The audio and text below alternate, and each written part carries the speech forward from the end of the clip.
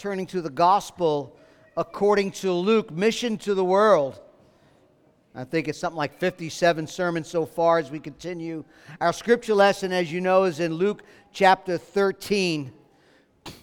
Luke chapter 13, verses 10 through 21. Thank you, Mike Rockefeller. He is one of our pastor elders in process. We have two of them. Him and Larry Robber, pastor elders in process. They'll be preaching next year. And I don't mean like next year, but sometime in next month, and then a couple of months later, that next year. We have four deacon and deaconesses in process as well. So you want to keep that on the forefront of your mind as we look to lead the church and move forward in 2024. A lot of great things happening. So turn with me to Luke 13. Our text this morning is another, as Mike read, another confrontation against our Lord on the Sabbath from the religious leaders of that day. This merciful and compassionate miracle, which we will see, is similar to the other two miracles, the Sabbath miracles that took place in chapter 4 and chapter 6. And we'll see another one as we get into chapter 14. It wasn't in a synagogue like today, but it's a miracle that takes place on the Sabbath. Over the past couple of chapters, we've been saying that Jesus has been teaching his disciples some really hard lessons. Things like the cost of discipleship, the priority of discipleship, that life doesn't consist of possessions, but on seeking and glorifying and being satisfied in God and being generous toward other people. And Jesus has been going from village to village, town to town, teaching and preaching the gospel. He was declaring the King of Kings has come, and therefore the kingdom of God was at hand. We have witnessed over and over again how Jesus proclaimed the kingdom of God and demonstrated his kingly authority and power over demons, over disease, death, and even nature itself, declaring that he even forgives, or has the authority to forgive sins, something only God can do. And as we get into this text this morning, we'll see once again Jesus talking about the kingdom of God. And one has to wonder if Jesus was testing his disciples, in particular his 12 apostles, where they were getting what he was saying, what he was teaching them about the kingdom. In other words, from last week is the fig tree bearing fruit. We saw that in chapter 13, verses 6 through 9. Is the fig tree bearing fruit? Will they finally get it? Will they finally see that Jesus is God over all, including over Satan and the enemies of God? Will they finally get it that Jesus is Lord of the Sabbath? Lord over their silly man-made rules and traditions concerning the Sabbath, which we will see will cause the religious ruler in our text to miss completely the compassion of God. I'll turn in our narrative this morning, and I want to look at did that go back on Living Hope? Interesting. Put up the outline for me, will you, Adam, please? I don't know if I did that or not. All right, that's cool. Wow, this is really active. The Apple TV. I don't need it. I got my iPad. The women's release, the ruler's rebuke, and the Lord's response. So that's, for the two of you that are taking notes, that's the outline. The women's release, the ruler's rebuke, and the Lord's response as we look at our text this morning. Now, verse 10. Our narrative opens up with Jesus and his disciples in the synagogue on the Sabbath. Luke doesn't give us any indication of where exactly he is, what village he is at, but we know from chapter 9, verse 51, that Jesus has set his face like a flint to go to Jerusalem. All right? It doesn't mean that he walked the straight path to Jerusalem, but Luke is telling his readers that Jesus is on a divine clock. We looked at that, on a divine calendar. He's headed to Jerusalem, not to take his rightful place as a king on a throne, but to die on a cross, right? Not to rule on earth, not yet anyway, but to serve us as our substitution, our sacrifice, where he will atone for sins. And that's how Jesus is going to ultimately defeat evil and put everything right. First going to the cross. There's still a lot of things that need to get done. There's still a lot of teaching that Jesus needs to teach, include training of his disciples, training and mentoring his apostles. And they find themselves, I believe Jesus is with his apostles, as they did always on the Sabbath, and that is gathering with God's people on the Sabbath. Of course, we know from the Old Testament, the law, the Sabbath is on a Saturday. So the obvious is, if Jesus decides on Sabbath to go and worship with the church, the Old Testament church on Sunday, how much more do we need? The King of Kings, Lord of Lords, Son of God.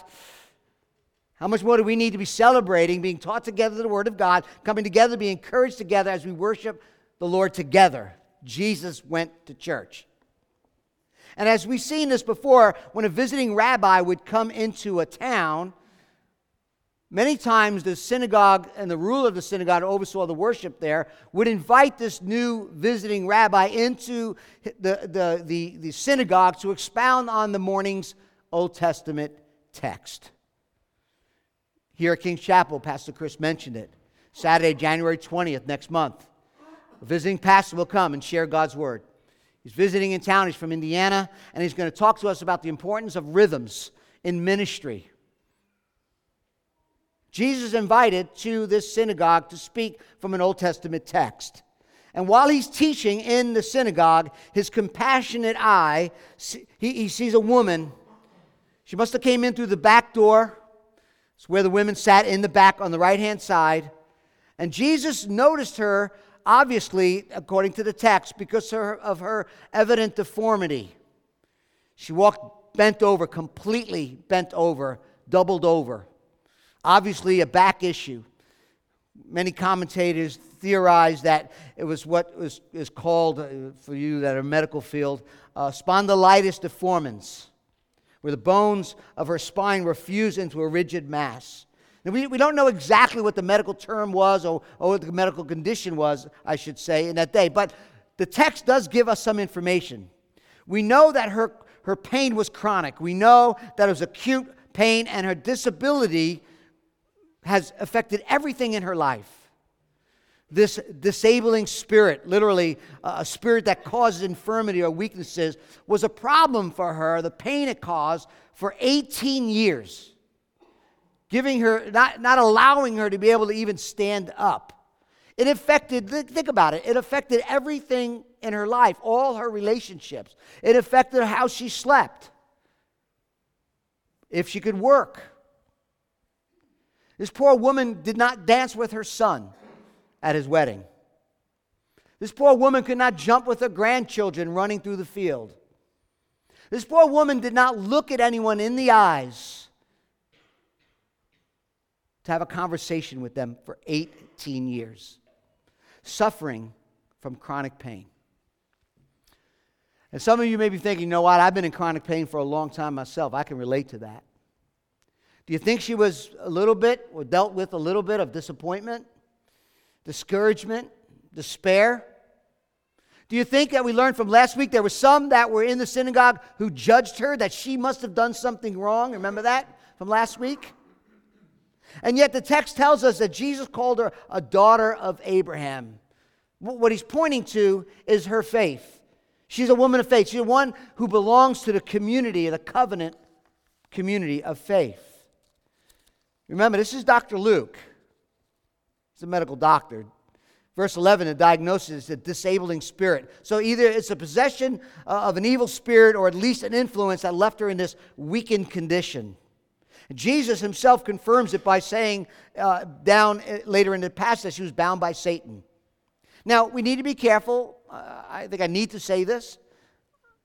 We don't want to interpret every medical condition, every medical difficulty to attack of Satan and his demons. I believe the Scripture says that we should, when we're dealing with people who are broken and hurting, we should deal with the whole person, body, soul, and spirit. But David Gooding, he's a professor of Greek in Belfast, he makes a good point in this passage and what it points to. He says this: the woman's physical condition was not due simply to physical causes. Christ declared it to be a bondage induced by Satan, whose malevolence has always sought from the very beginning to rob man of his dominion and dignity and degrade him into a slave. Few men and women have bent backs physically, but morally and spiritually, all men and women find themselves sooner or later bent and bowed by weakness of one kind or another, from which they have not the strength to free themselves, end quote. Here we learn that God had allowed her to suffer a spiritual attack that caused physical disabilities. Sounds like someone we know. The whole book of Job, right? The whole book of Job. Now, notice, and again, I don't want to play Captain Obvious, but let me. Where is she in her severe, acute agony and disability and suffering? Where is she? She's in church. Painfully and slowly to the place where Jesus was. She made it to church to worship, to be instructed by God. And notice how this healing takes place. She doesn't call out to Jesus. We see that in different texts of Scripture. Chapter 18, there's a man who sees Jesus, hears that Jesus, he's blind actually, and he hears that Jesus is coming. And what does he do? He yells out, "Jesus, Son of David, have mercy on me." Not here. Jesus goes after her. Jesus initiates the healing upon seeing the condition, the broken and sad condition of this lady. Remember, we've been saying all along that Jesus is the Savior of all people, the marginalized, the rejected, the outcast. And here we see Jesus healing. In a culture where men publicly shunned women, Jesus just goes after her. Verse 12. Jesus saw her. I mean, you can see the scene. He called her over and said to her, "Woman, you are freed from your disabilities." He laid hands on her, and after a long period of time, she was made straight. No. And immediately, no question about who healed her, she was made straight. And she what? Glorified God. She made much of God. And I said this would be unusual, right? For a man to touch a woman. Yet there's no sin here. There's just affection. He didn't have to touch her. Jesus didn't have to touch her to heal her, but he did. Because Jesus wanted her to know that he loved her. And he identified with her physical suffering and her pain. He embraced her. He looks at her and says to her, "Be freed from your disabilities." And the text doesn't say, but doesn't explicitly say, but we could draw the conclusion from verse 16.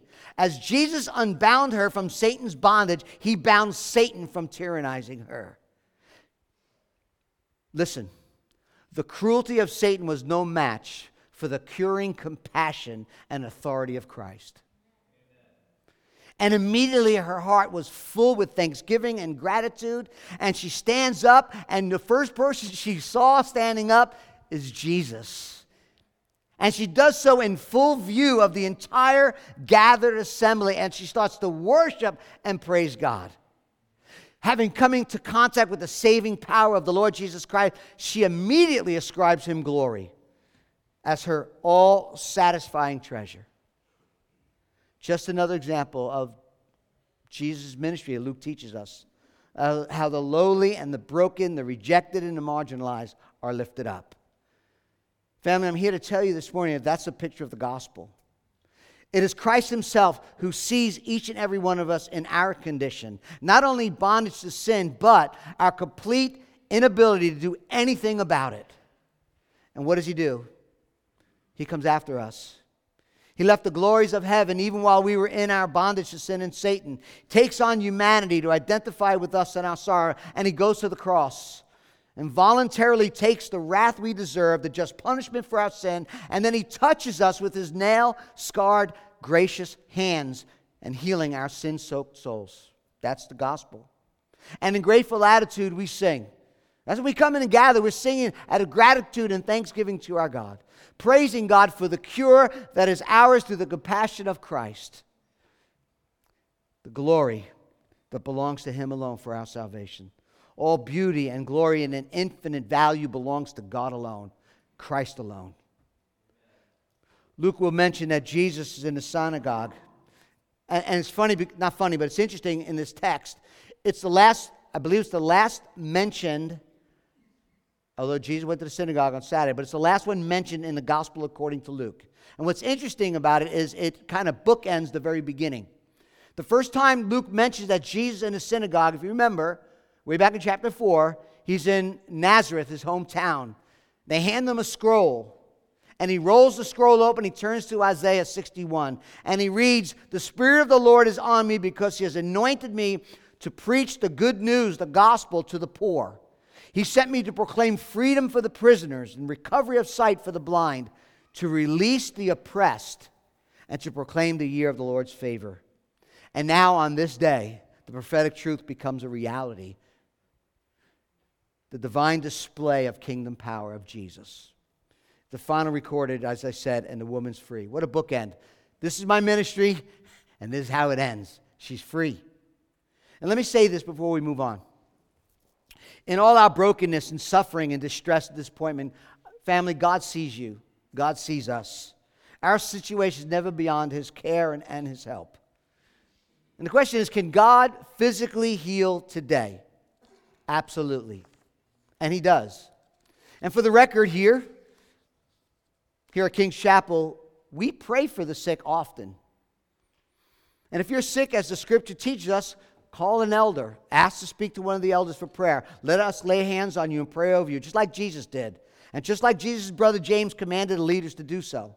We pray for the sick people. We don't believe that God has to heal, but we believe that God can heal, and so we ask in faith. And one of the things He promised in this life, though, not physical healing for everyone, but deliverance from guilt by the forgiveness of our sins.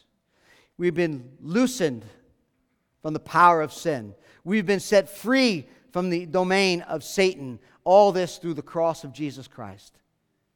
He sent His Holy Spirit to dwell within us, and now we belong to Him. So Jesus has not promised full deliverance in this life, but His demonstration and His authority and His power and His compassion as He physically heals people are pointers to the full deliverance in the kingdom to come. Family, be encouraged with that, wherever you are, whatever you may be suffering, whatever illnesses and struggles you may have today, pointing to the full deliverance in the kingdom of come. We have that assured hope. We have the assured hope that someday, if you're a follower of Christ, if you repented and believed on the Lord Jesus Christ, He will say to us, as He said to this woman, you are freed from your disabilities. For He will give us a transformed, glorified, perfect body for the perfectly good and new, renewed creation. There'll be no more disabilities. The day is coming when the blind will see, the deaf will hear, the lame will walk. The woman's release. Be encouraged. The ruler's rebuke. I don't know what's going on with this. I'll sing a song. Want me to sing? No. Remember what's going on in this scene, right? The Word of God who was made flesh is teaching the Word of God in the presence of the assembly. And the proper response with Jesus teaching assembly, which should be wonder and awe and praise and thanksgiving. Right? If Jesus showed up on Sunday morning, I'd be like, okay, I'll go down. You can come. I'll get out of the way. I'll get out of the way. You could preach, but not here. Right on cue, the religious folks respond to Him with accusation that He's breaking the Word of God. Think about that. The Word of God, who made flesh and dwelt among us, is teaching the Word of God in your presence, and you say, hold on, you're breaking the Word of God. Religious people love to make rules and regulations. They love to add to the commands of God.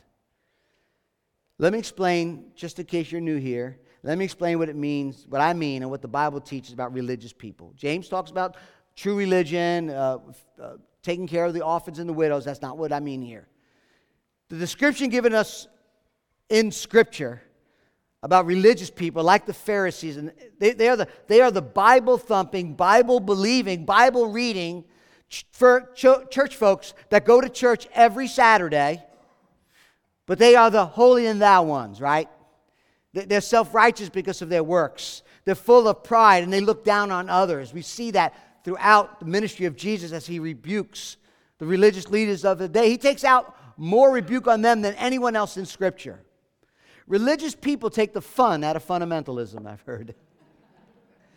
They like to add more and more and more and more offenses around God's command. God gives us His commands for our safety, but they want to keep adding and adding and adding and adding to where it's almost impossible to obey them without breaking one of their stupid, silly rules. Man's law pertains to the Sabbath was one of those crazy rules in those days. You know things went off the rail with man-made rules. When there's a woman who's bound by Satan in extreme pain and chronic illness for 18 years, He's healed, and the ruler of the synagogue is indignant and angry and grieved and resentful because Jesus interrupted his liturgy and healed on the Sabbath. Something's very wrong. And rather than talk directly to Jesus, look at verse 14. He turns and says to the people, verse 14, there are 6 days in which work ought to be done. Come on those days and be healed, and not on the Sabbath day. They accuse him of breaking the commands, accuse him of misinterpreting Scripture. This is the one who became flesh and dwelt among us. And God didn't break any law. Jesus didn't break God's command. He broke some of their ridiculous Sabbath laws, yes. You see, in order, the Scripture tells us in Exodus 20 that we are to, and I'm not going to get into the Christian Sabbath. We did a series, the Ten Commandments. You want to learn about the Christian Sabbath and the Sunday worship, go to that series. I'm not going to get into it today. I don't have time. But Exodus 20 talks about keeping the Sabbath holy and not working on the Sabbath. And they said, well, what does it mean to work? So they all got together and decided to come up with these rules. I just want to read a few of them to you so you see how silly things got, okay? Listen to this. If you want to carry a load, you can't carry anything heavier than a dried fig. Nothing larger than an olive can be eaten. Throwing an object in the air but catching it with the other hand is prohibited. No baths, because if you take a bath and water spills on the floor, you have cleaned the floor by accident. Chairs can't be moved because it may make a rut in the ground, and therefore you have violated the Sabbath by plowing. Ladies, you can't look in the mirror, because if you see a gray hair, you may be tempted to pluck it out. That's work. No sowing, plowing, reaping, grinding, baking, threshing, winnowing, sifting, dyeing, shearing, spinning, kneading, separating, weaving threads together, tying or untying a knot. This is my favorite. And of course, it has to do with food. I'm just saying. One can only travel 3,000 feet from their home. But if the previous day they had placed food within 3,000 feet of the home, they could go there and eat it. And since the food was an extension of the house, they can go another 3,000 feet beyond the food. So you could just follow the food wherever it goes. You go to your neighbors for lunch, you go to the other neighbors for dinner, you can just follow the food. First of all, we know God's law doesn't say that. And even if you look in their strict and very ridiculous religious rules, nowhere does it say that you can't heal on the Sabbath. Remember, Jesus said back in chapter 6 that He, is Son of Man, is Lord of the Sabbath. In Mark 2, Jesus said the Sabbath was made for man, not man for the Sabbath. So the Son of Man is Lord even over the Sabbath. So basically, Jesus is saying to these guys, listen, the Sabbath thing is my idea. I'm pretty sure I know how it works. In fact, it's a good day. It's a good day to heal, to meet needs, to save a life. Verse 15, the Lord answered. Notice that Luke used that term Lord of the Sabbath. Lord answers, you hypocrite. Jesus, don't you offended me. I'm sorry. I didn't mean to say that. No, that's not what He says. You hypocrites, do not each of you on the Sabbath untie his ox or his donkey from the manger and lead it away to water it? The answer is yes. And ought not this woman, a daughter of Abraham, who was Satan bound for 18 years, be loosed from his bond on the Sabbath? Remember, a hypocrite is someone who pretends to be religious and holy, but they're not. They're the kind of man who would go and give water to an ox or a donkey on the Sabbath, but be disgusted when a woman gets healed. A woman, a daughter of Abraham, is freed from Satan's torment and healed on the Sabbath. That's a hypocrite. These religious folks are condemned by their own practice on what they do. The Sabbath is a time of celebration of the mercy of God, God's liberation from bondage. Jesus' divine mission to bring release to captivity does not pause because it's a Sabbath. And this woman, in response to Jesus' healing, glorifies God. And you would think the pastors, the leaders, the rulers would be, filled with joy that people are healed of Jesus and glorifying God, enjoying the Lord. But what do? Man, you came on the wrong day. You should have come between Sunday and Friday afternoon, not on the Sabbath. Unfortunately, if she might have been there, I don't know. But if she was there any other day of the week, Jesus wasn't there. She wouldn't have got healed. She'd still be bent over. And the religious leaders couldn't do anything about it.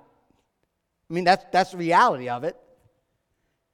They were guilty of showing compassion to their animals, and they would not show compassion to those created in the Imago Dei, in the image and likeness of God. Is it wrong to rest and worship on the Sabbath? Absolutely not. Is it wrong to care for your animals on a Sabbath? Absolutely not.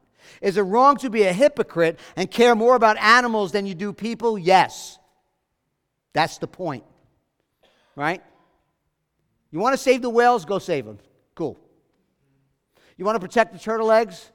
Now we're in the beach not too long ago and had that little rope around you. You can't go near the turtle eggs. Good. Care for them. Just don't tell me you support the murder of unborn children. You care more about that than you do about people. I'm created in the Imago Dei. It's a contradiction. You're a hypocrite. The argument here is what is true of animals is more true of those created in the image and likeness of God. How incredibly cutting is Jesus by comparing the woman's binding to the binding of a farm animal who themselves need to be set free by someone else to get a drink of water, to be loosened by their own masters. If the Sabbath was good for animals, shouldn't it be even better for the people made in the image of God? That's the point. What better day for the Lord to heal and deliver from a debilitating disability than the Sabbath? And notice, Jesus does not revoke the law of Moses. He'll later say he fulfilled the law, but he's interpreting very different compared to those and the mission that he's on with the gospel. Deuteronomy 5:15 makes it clear the Sabbath is to be celebrated because of captivity and bondage. Deuteronomy 5:15. You shall remember that you were a slave in the land of Egypt, and the Lord your God brought you out from there with a mighty hand and outstretched arm. Therefore, you've been delivered, you've been set free, you have been brought out by the mighty hand of God. You were a slave and now you're free. Therefore, the Lord your God commanded you to keep the Sabbath day. What better day to reflect on the compassion of God than on the Sabbath rest? Verse 17. And he said these things, all his adversaries were put to shame, and all the people rejoiced at all the glorious things that were done by him. Glory, infinite value and worth belong to our God and to the Lord Jesus Christ. The crowd adds to this woman's praise as they rejoice. That's the proper response of the work of Jesus. Listen, this text shows us again, we saw this a couple of weeks ago, that there will be some who are indignant to the work of Christ and to the person of Christ, who refuse to respond to the call of repentance and faith. And there will be those who are rejoicing in all that Christ has done. No one sits on the fence. No one sits on the fence and watches Jesus work and hear the gospel news. There's a choice that needs to be made, family. He does not allow us to be neutral. We must recognize that division, the gospel will bring division, chapter 12, verse 51 and 53. And we should not ignore the signs of the times, chapter 12, verse 54 through 56. The question is, where will you, or the question should be, will we side with the leaders or will we react with the people? His power and compassion requires a choice. Which one are you this morning? Are you the hurting one? Are you the one who needs a touch of Jesus, the compassion of Jesus? Are you the one who's rejoicing in all that Christ has done? Maybe you've been seeking him and looking for healing. You haven't received it. Maybe it's not his will for your life, but he's here with you by the power of the Holy Spirit to comfort you, and to use not only the Spirit of God dwelling in you, but the people of God to bring comfort and care and compassion toward you. He knows. He's paying attention. He cares. He's going to meet you by the power of the Spirit. He loves you. Or are you the one judging? Why does God show mercy and compassion to them? Hey, they don't do it the way they're supposed to do it. They don't worship the way I worship. They don't read the same books I read. Is God really blessing them? Are you the religious critic that has a hard time rejoicing in God's grace being poured out on other folks because they don't do it the way you think it should be done? Adding rules and different man-made things so that you are actually missing the compassion of God? Let's be a people who are compassionate. Let us be a people who run to Jesus. Let us be a people who see and love and worship and glorify God. The ruler's rebuke. Finally, the Lord's response. The confrontation with the religious leaders, even the clash that he has with Satan, the hold that he had on this woman, is not just over the rules, but it's over who rules. Okay? It's not just over rules, but over the one who rules. God does not relinquish his authority and power to the enemy because it's the Sabbath. That's why Jesus just simply, powerfully, and with full authority annihilates Satan's evil works and dominion over this woman. And here, we saw this last week as well, Jesus will illustrate, he'll teach what he's trying to show them through this miracle, through this Sabbath day miracle, what he's trying to show the people, he now illustrates, as he did last week, in a parable.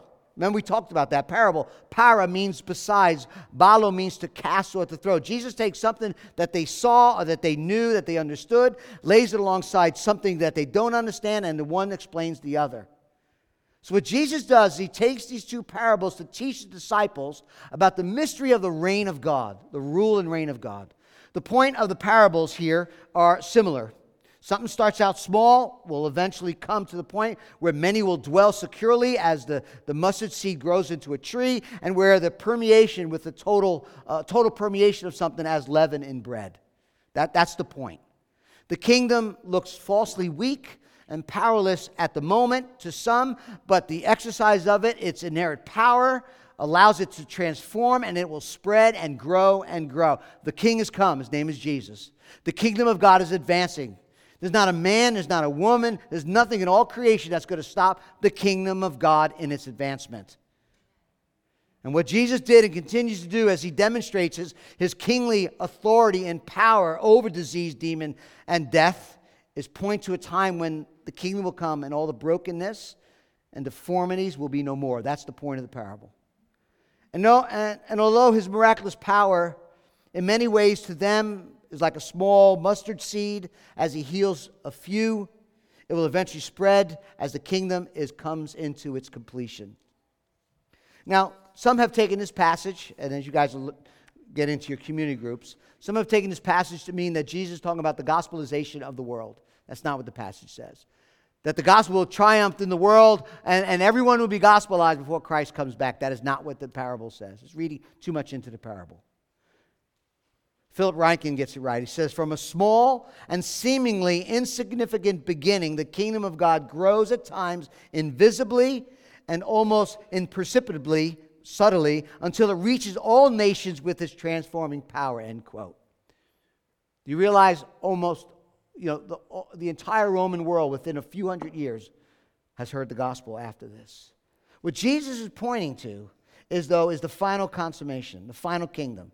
When the whole world will be healed and the renewed heaven and earth, where his reign and rule will be established, and brokenness and sin will be no more. Despite fear, despite opposition, what's going on in this text, the rule of God will continue. The things Jesus is pointing to are the things to come.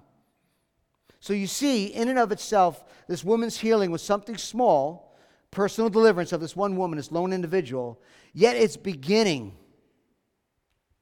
is much will grow and grow like the mustard seed. One of the smallest seeds a farmer can grow. It will grow. It will grow. It will grow and grow. Look what it says. Someone took and sowed it in the garden.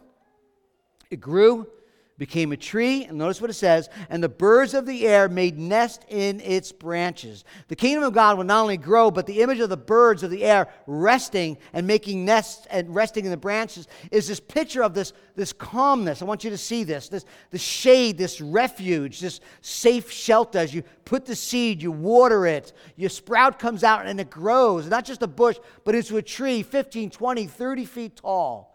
Its canopy, its foliage is just a place where these birds will come and rest, build nest, all kinds of variety of birds. Dr. Bach. The point is that the kingdom will end up with significant stature and be a place, he catches this is so important, and be a place where people of all races can reside comfortably, end quote. That's the point of all the birds. It's an Old Testament picture where all nations, all tongues, all tribes will gather together. And although it is growing, we know that God is redeeming, God is rescuing, God is adopting His children. And although at this time in the ministry of Jesus, they didn't understand He was the King, they didn't get it, they didn't interpret the times, but family, the kingdom of God is advancing. The subsequent threat of eternal judgment is also coming. We've talked about that over the past few weeks. And the parable of the leaven, look, starts out with something insignificant. Jesus used the term leaven in multiple places. In chapter 12, He uses it in a negative way. He says, beware of the leaven of the Pharisees, they're hypocrites. Here it's the positive. As a woman adds leaven to a dough, it'll permeate the dough. It's interesting, the dough here that they mentioned, I think it's 50, how much is it? Yeah, 11. 3 measures of flour feeds 100 people. I think the hyperbole is Jesus saying, look, this massive amount of dough, as this little bit of leaven, will cause it to rise. Bigger and greater is the kingdom will come. And I think one of the questions that this kingdom parable points us to, and again, you could talk about this in community groups, is, and one of the answers that the kingdom parable answers for us is, how can we avoid making silly and stupid rules, being prideful and arrogant and judgmental, and miss the compassion of God? How can we avoid that? That's the question. And I think the answer is at least this. We have to be about the big K kingdom, not our little kingdom. We have to recognize what God is doing in the world and get caught up in His story, not our story. Religious people, they wouldn't say it out loud. They would say, my kingdom be done, right? My will be done, my glory and my fame. And Jesus say, no. No. You need to say, your kingdom, Lord. Your kingdom, not mine. Your name be famed. Your name be glorified. You alone are King of the universe. I mentioned this before. Remember, family, when you see the word kingdom in the Scriptures, kingdom of God, the kingdom of heaven, the first thing we ought to think about is the King Himself. Secondarily is the people over which He realm, the realm in which He oversees and has authority over. Jesus came on the scene, Mark chapter 1. The time is fulfilled, the kingdom of God is at hand. Repent and believe the gospel. Repent and believe the gospel. The Bible teaches us that the kingdom of God is both a reality now because King Jesus is here. He's king and authority over His church. And it's a reality coming in the future when He will inaugurate the kingdom and consummate it until its final day. Right? The Scripture teaches that. Paul says, God has delivered us from the dominion of darkness and transferred us to the kingdom of His beloved Son. That's now. That's now. We've been delivered from the kingdom of darkness and been transferred to the kingdom of His Son. But there'll be a day, Peter writes, there'll be a day, will be a rich provision for God's people and entrance into the eternal kingdom of the Lord Jesus Christ. There's a present reality, there's a future hope. That's what Jesus is pointing to, and I want you to be encouraged about that this morning. The issue of the text is that Jesus Christ is King and He has come. He has come to make everything right. The kingdom of God in Christ has created the church, and the kingdom of God works in the world through the church to accomplish the divine purposes of extending His kingdom to the world through the power of the gospel. We're caught up in that mission, family. We're caught up in what God is doing. We're caught up in that growing tree that is having the birds come and rest on it. Matthew 24, Jesus says this, and this gospel of the kingdom will be proclaimed throughout the whole world as a testimony to all the nations, and then the end will come. Do you see that? Small seed, a little bit of leaven, expands. Now, family, I will tell you that was a shock to the Jewish people. What they expected was the king to come and reign and rule immediately, to establish His kingdom. They were not expecting a Messiah, a king to come and go to the cross. They were not expecting that. 3 things I want to take away. The band, you guys can come on up. For the rest of us, listen to this, okay? And then you guys, again, pick it up in the community groups. 3 things I want as we close from this text. Number 1, family, are you and I living on mission? Are we demonstrating the gospel and declaring the gospel that the King has come? That the King is the answer to this twisted and broken world by sin and guilt and shame. He has come to forgive sin. There are many people that need to hear the gospel. There are many people that need to see the gospel demonstrated with kindness and love and sharing the good news with confidence.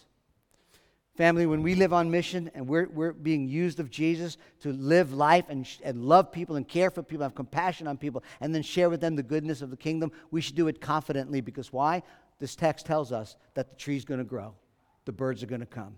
So are you living on mission? Number 2, don't measure your missional work, your life living out the gospel. Don't measure it, because you may not see the fruit of it. You may not see the tree growing. You may not see the leaven, the yeast working in that leaven, but God does. Be encouraged.